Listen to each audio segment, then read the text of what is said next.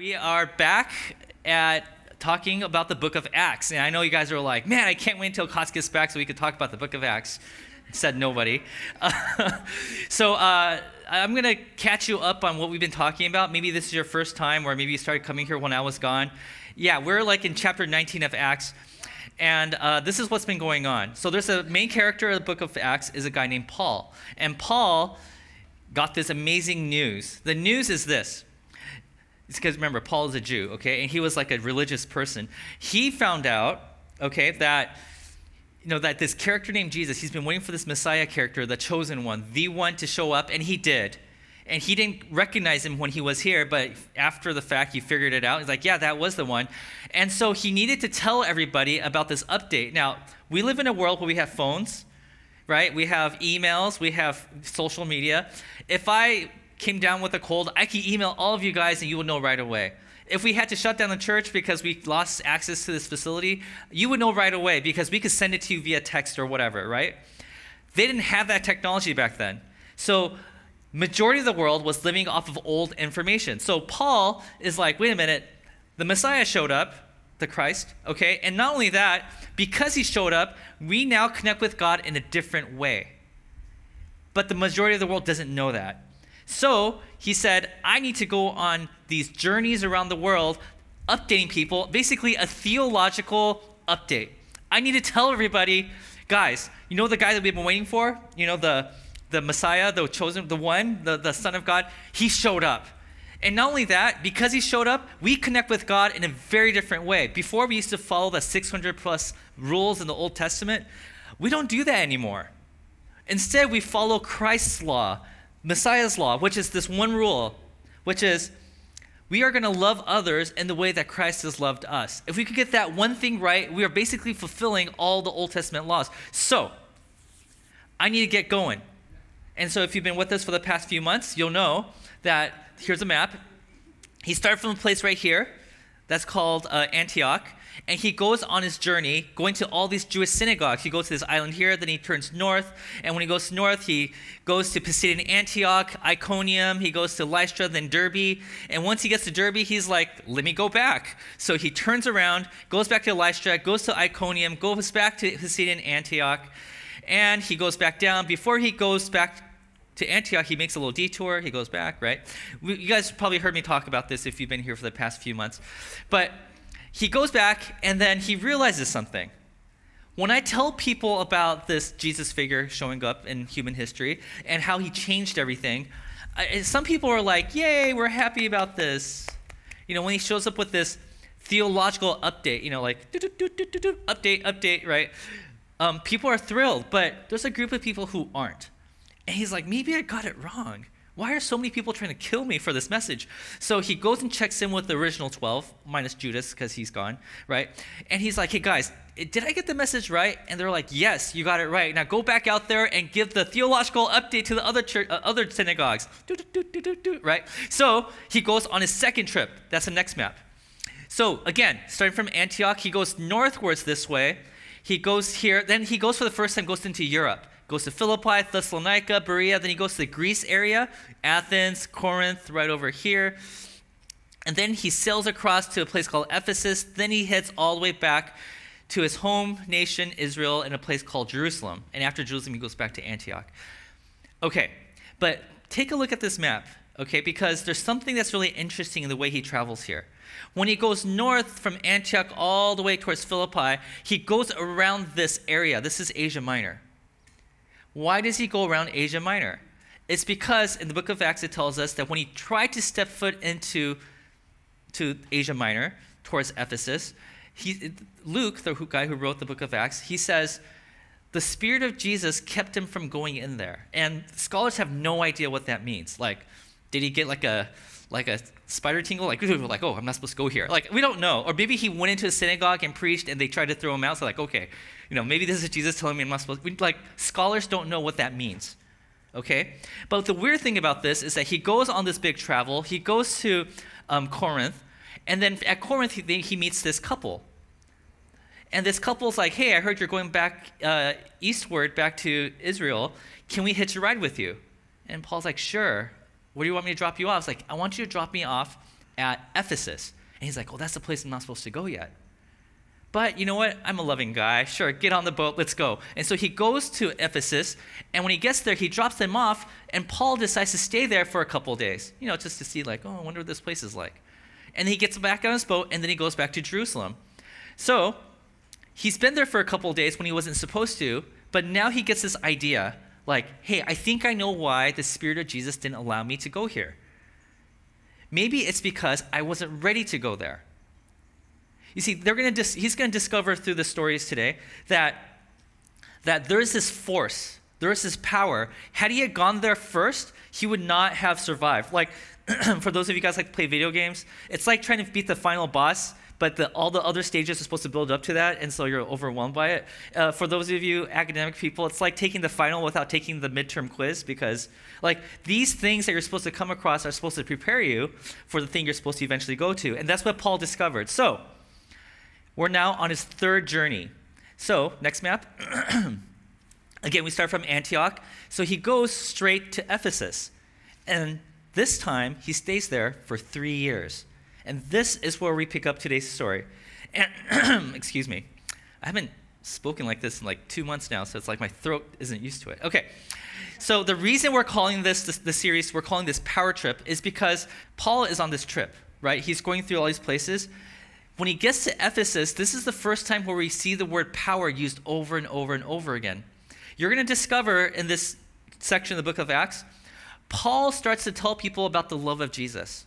He tells people about inclusion. He talks to people about how all races should be included. He starts talking about all these things, and there's a huge pushback, and he's wondering, he's scratching his head like, wait a minute, I thought we were all for this stuff. Like, who wakes up in the morning thinking, I want to be racist today, right? Like, I don't understand. Why are people trying to kill me for this message? So he comes to this conclusion, there must be something else at play here. There might be a power that we're not too familiar with, something that's beyond my grasp, something that I can't control. No matter how much I try to preach or how much I try to convince people, there are always going to be some kind of power or force that's going to be against this message of love.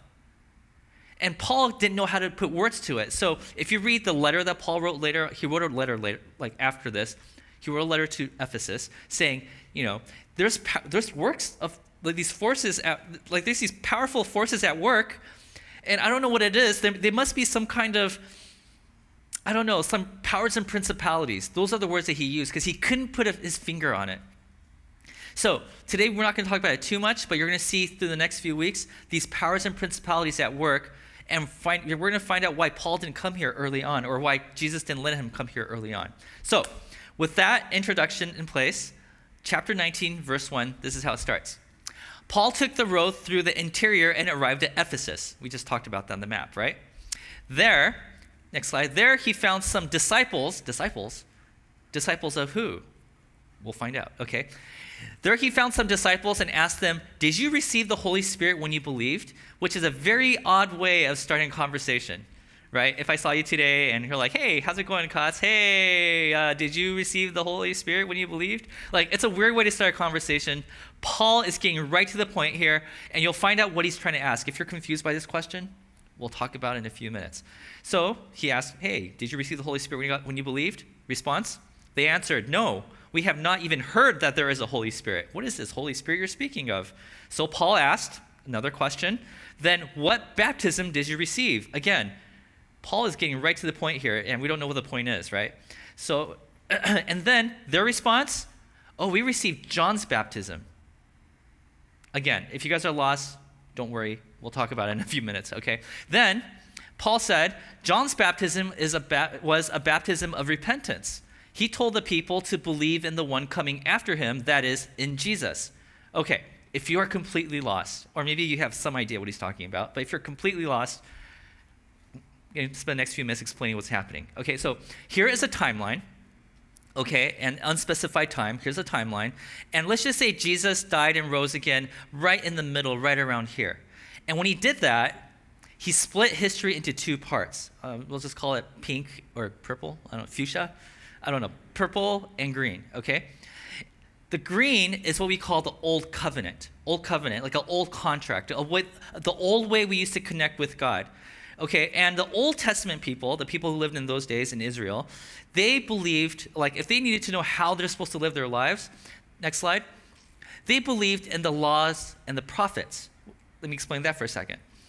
If they're like, how am I supposed to live my life? They'll be like, hey, God told us how we're supposed to live our lives. Let's open the scroll of Isaiah. Let's open the scrolls of Genesis. Let's open the scrolls of Exodus. Let's look through all the laws in Leviticus. Oh, we're supposed to do this in this circumstance. This is something we're not supposed to do in this circumstance. So they had a rule book, basically, or a scroll, right? They had a rule book they lived according, and they also had a group of people called prophets. If there was something in the law that wasn't written, they're like, I have no idea what we're supposed to do because the law doesn't tell us what to do. They would turn to these people called the prophets. And these prophets would say, I heard from Jesus, or they didn't call him Jesus back then. I heard from God, and this is what I'm going to tell the people of Israel. So they would listen to the law, and they'll listen to the prophets, and that's how they navigated their lives back then.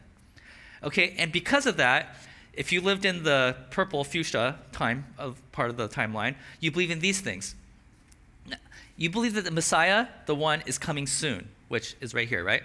That you believe that you're supposed to follow the 600 plus commands that's found in the Old Testament.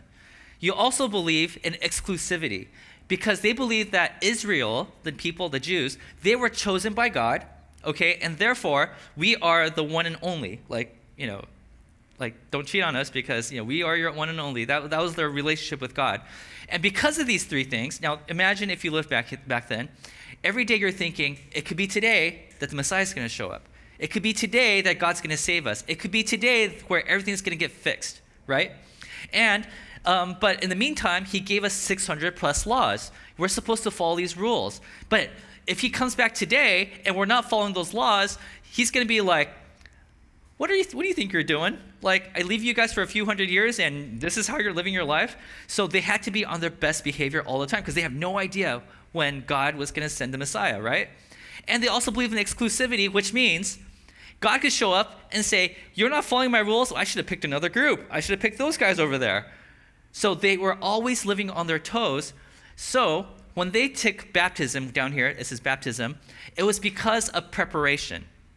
So if you got baptized in the purple fuchsia part of the timeline, if you got baptized back then, it was basically meaning, I haven't been following the rules of the Old Testament.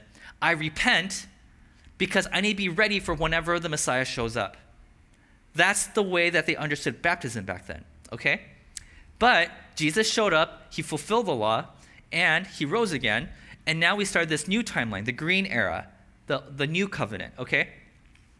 And a few days after the new covenant, we had the Holy Spirit show up, which means this is in Acts chapter 2 if you want to read it.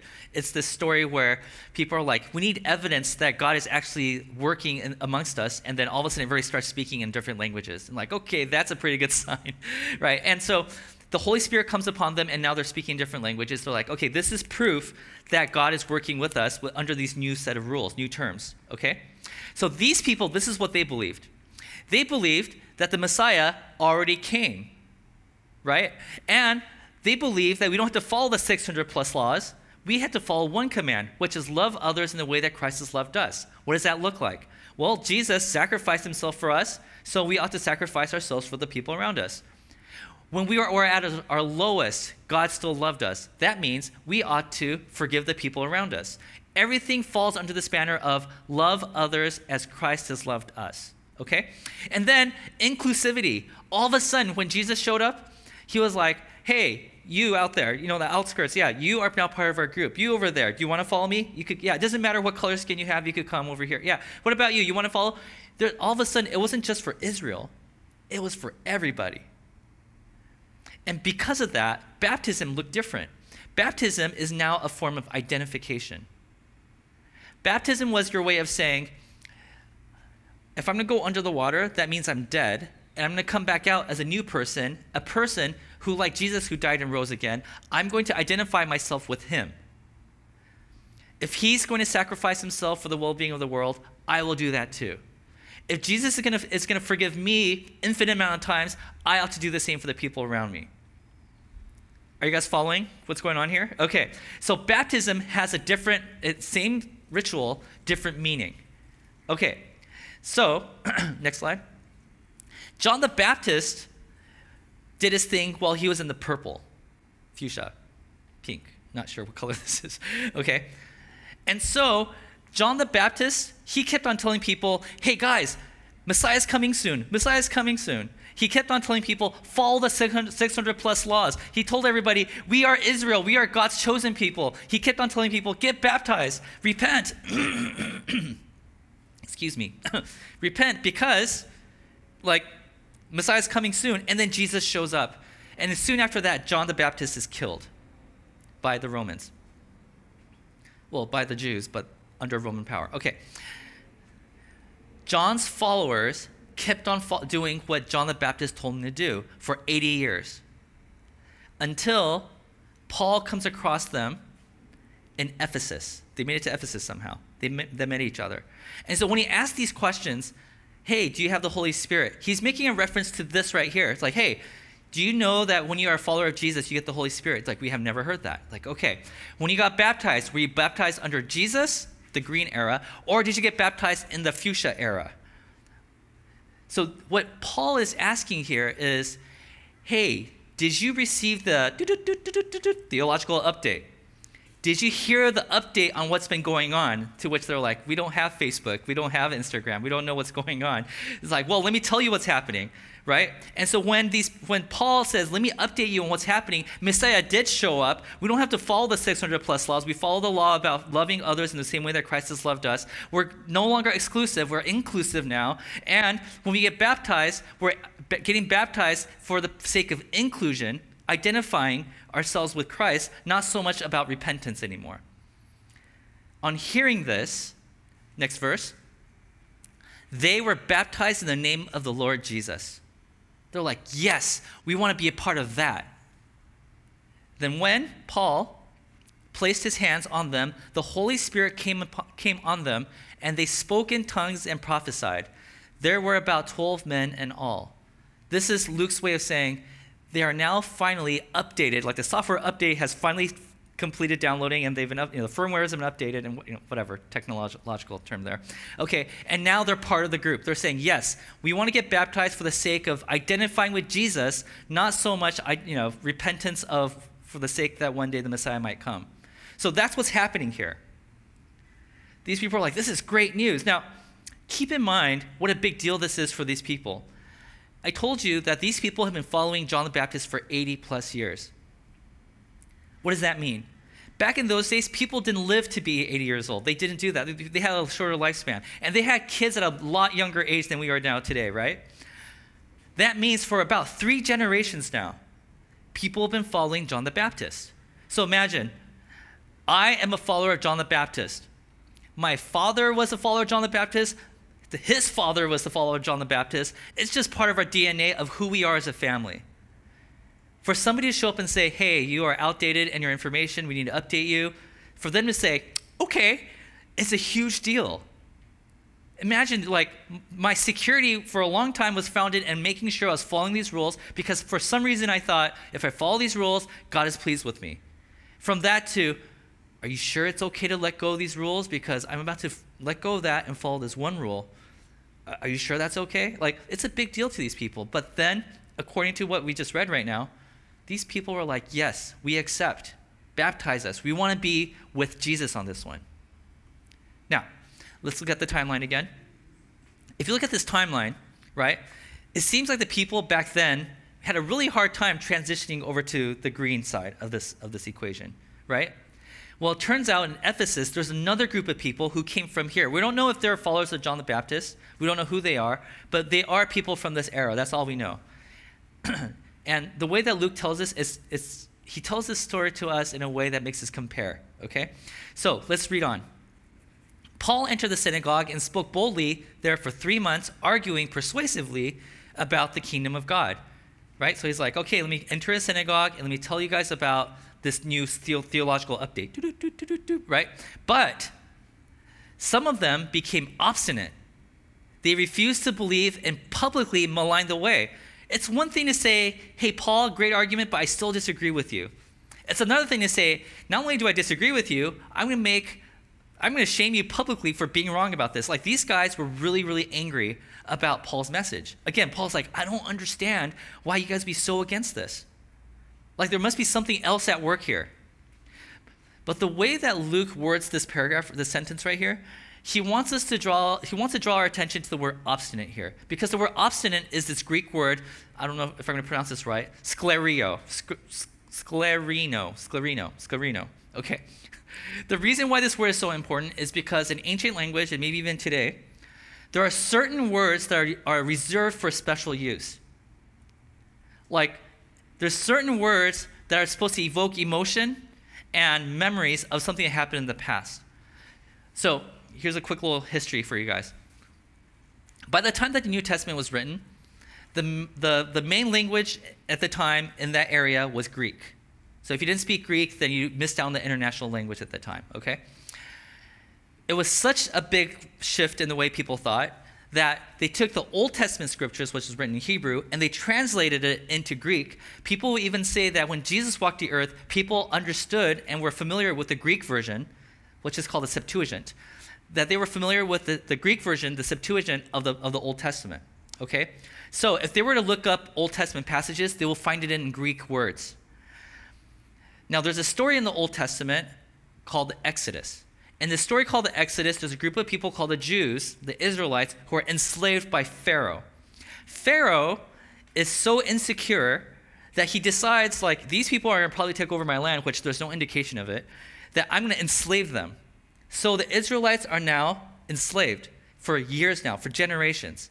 And they're calling out to God. And eventually God answers with this person called Moses. Moses enters the pages of history holding a shepherd's staff saying, "Let my people go."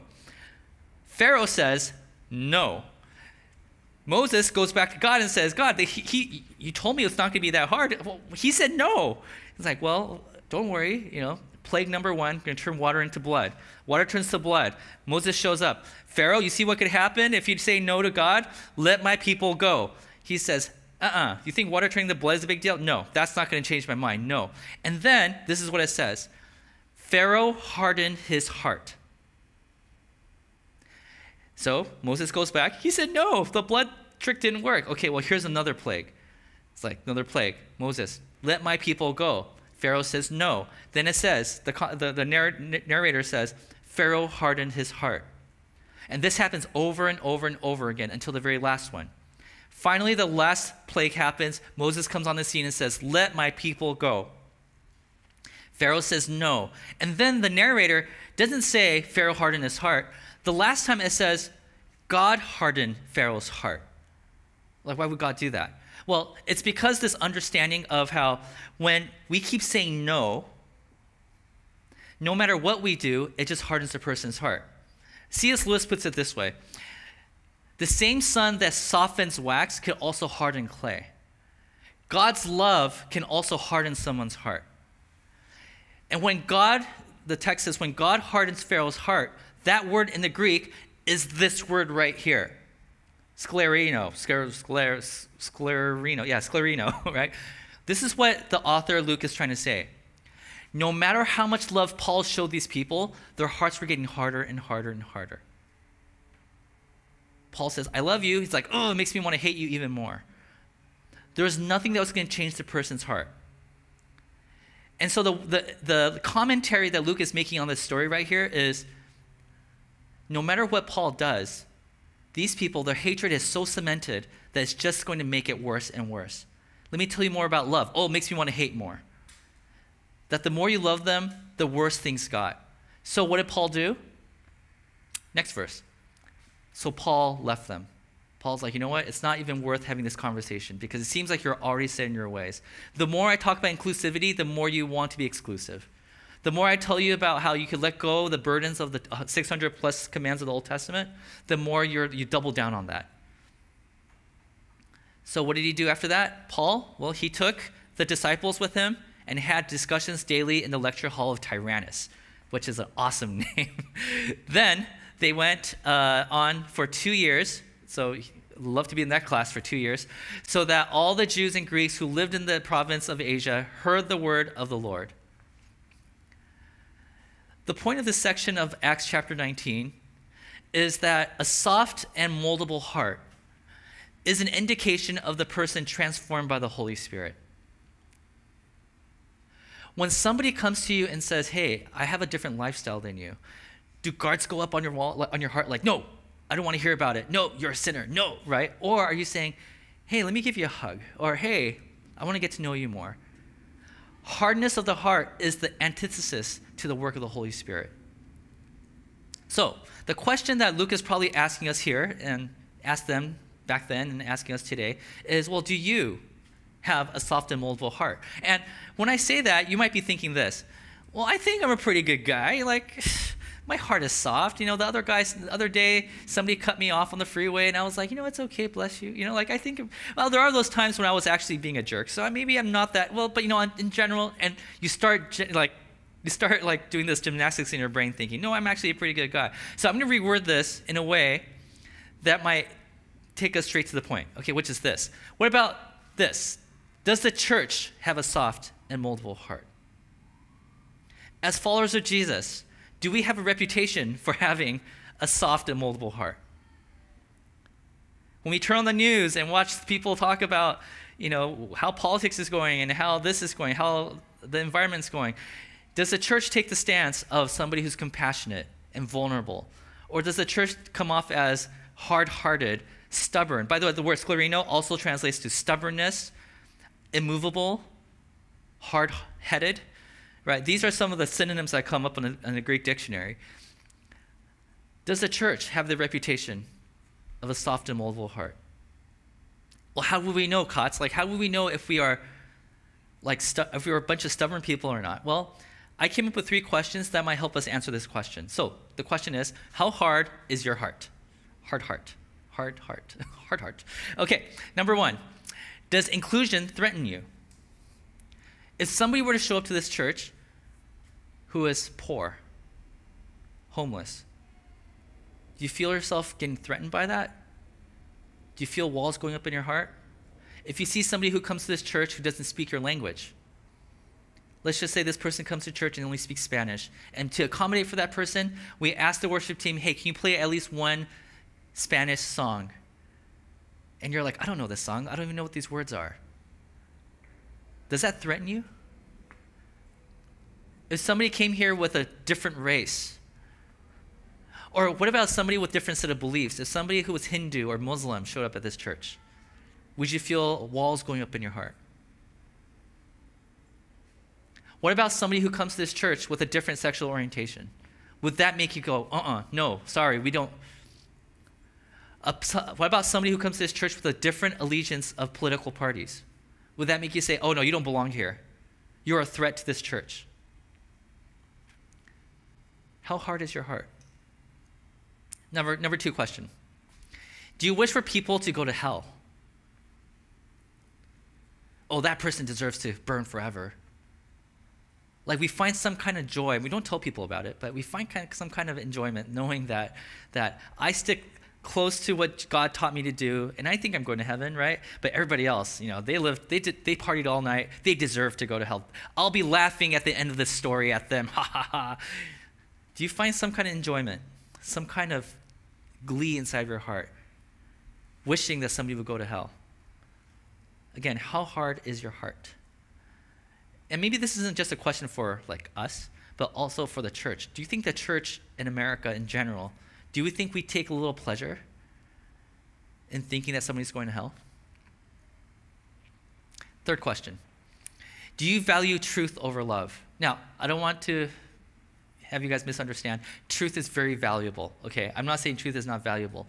But in the hierarchy of things, love should always go above truth. This is what happened to Paul. You see, when Paul showed up in the church, in the synagogue of Ephesus and said, hey guys, let me tell you about this new way that we are connecting with God, instead of showing love to Paul, immediately they thought, well, there's that verse, there's this verse, there's that verse in the Old Testament. I could use these verses to combat what Paul is saying. Instead of stepping forward with love, they step forward with, we're right and you're wrong. Like I said, truth is very important. Truth is how we make things operate. There would be no science without truth, right? We make truth claims, right? But if life is only about truth, but without love, then there is no heaven on earth. Yes, people are going to be wrong about a lot of things. You're going to be wrong about a lot of things. But the reason why we could get back up and move forward and get along with each other is because of love. If you look back at church history, if you look at all the times that we look back and say we are proud that the church did that, like the church is the reason we have public schools. The church is the reason why we have hospitals, right? And they were all started with people looking at a society saying, it's not right that only the rich are able to read and write. We need to start a school. The first Sunday school was actually just to teach people how to read. The Lutheran church started that, right? Whenever the church steps forward with love first, the church is remembered as being a good entity in society. Whenever the church stepped forward with the claim of truth or power, we look back at history and we don't really smile at those stories. When we think we're right and the rest of the world is wrong. When we feel like we need to go to other countries and civilize the people over there, these are the stories we're ashamed of telling. So I'm not saying the truth is not important, but I am saying that if you don't value love over truth, then we have a problem. Again, how hard is your heart? And if I were to take all these questions, and I'm sure there's more questions like litmus tests you could take on yourself, on your own, to see how hard your heart is. But if I were to take all of that and just consolidate into one fat, big question, it would be this. Does unconditional love rub you the wrong way? Does inclusion, it doesn't matter what your history is, it doesn't matter what you did yesterday, it doesn't matter how bad you sinned, it doesn't matter what color your skin is, it doesn't matter who you are, you're welcome here. Does that rub you the wrong way? Jesus tells stories about this. He says there's a guy who worked really, really hard for all day long, and he got paid a wage. And then another guy comes in at the last minute and gets the same amount of wage, and the guy who worked all day is angry. Why are you so angry?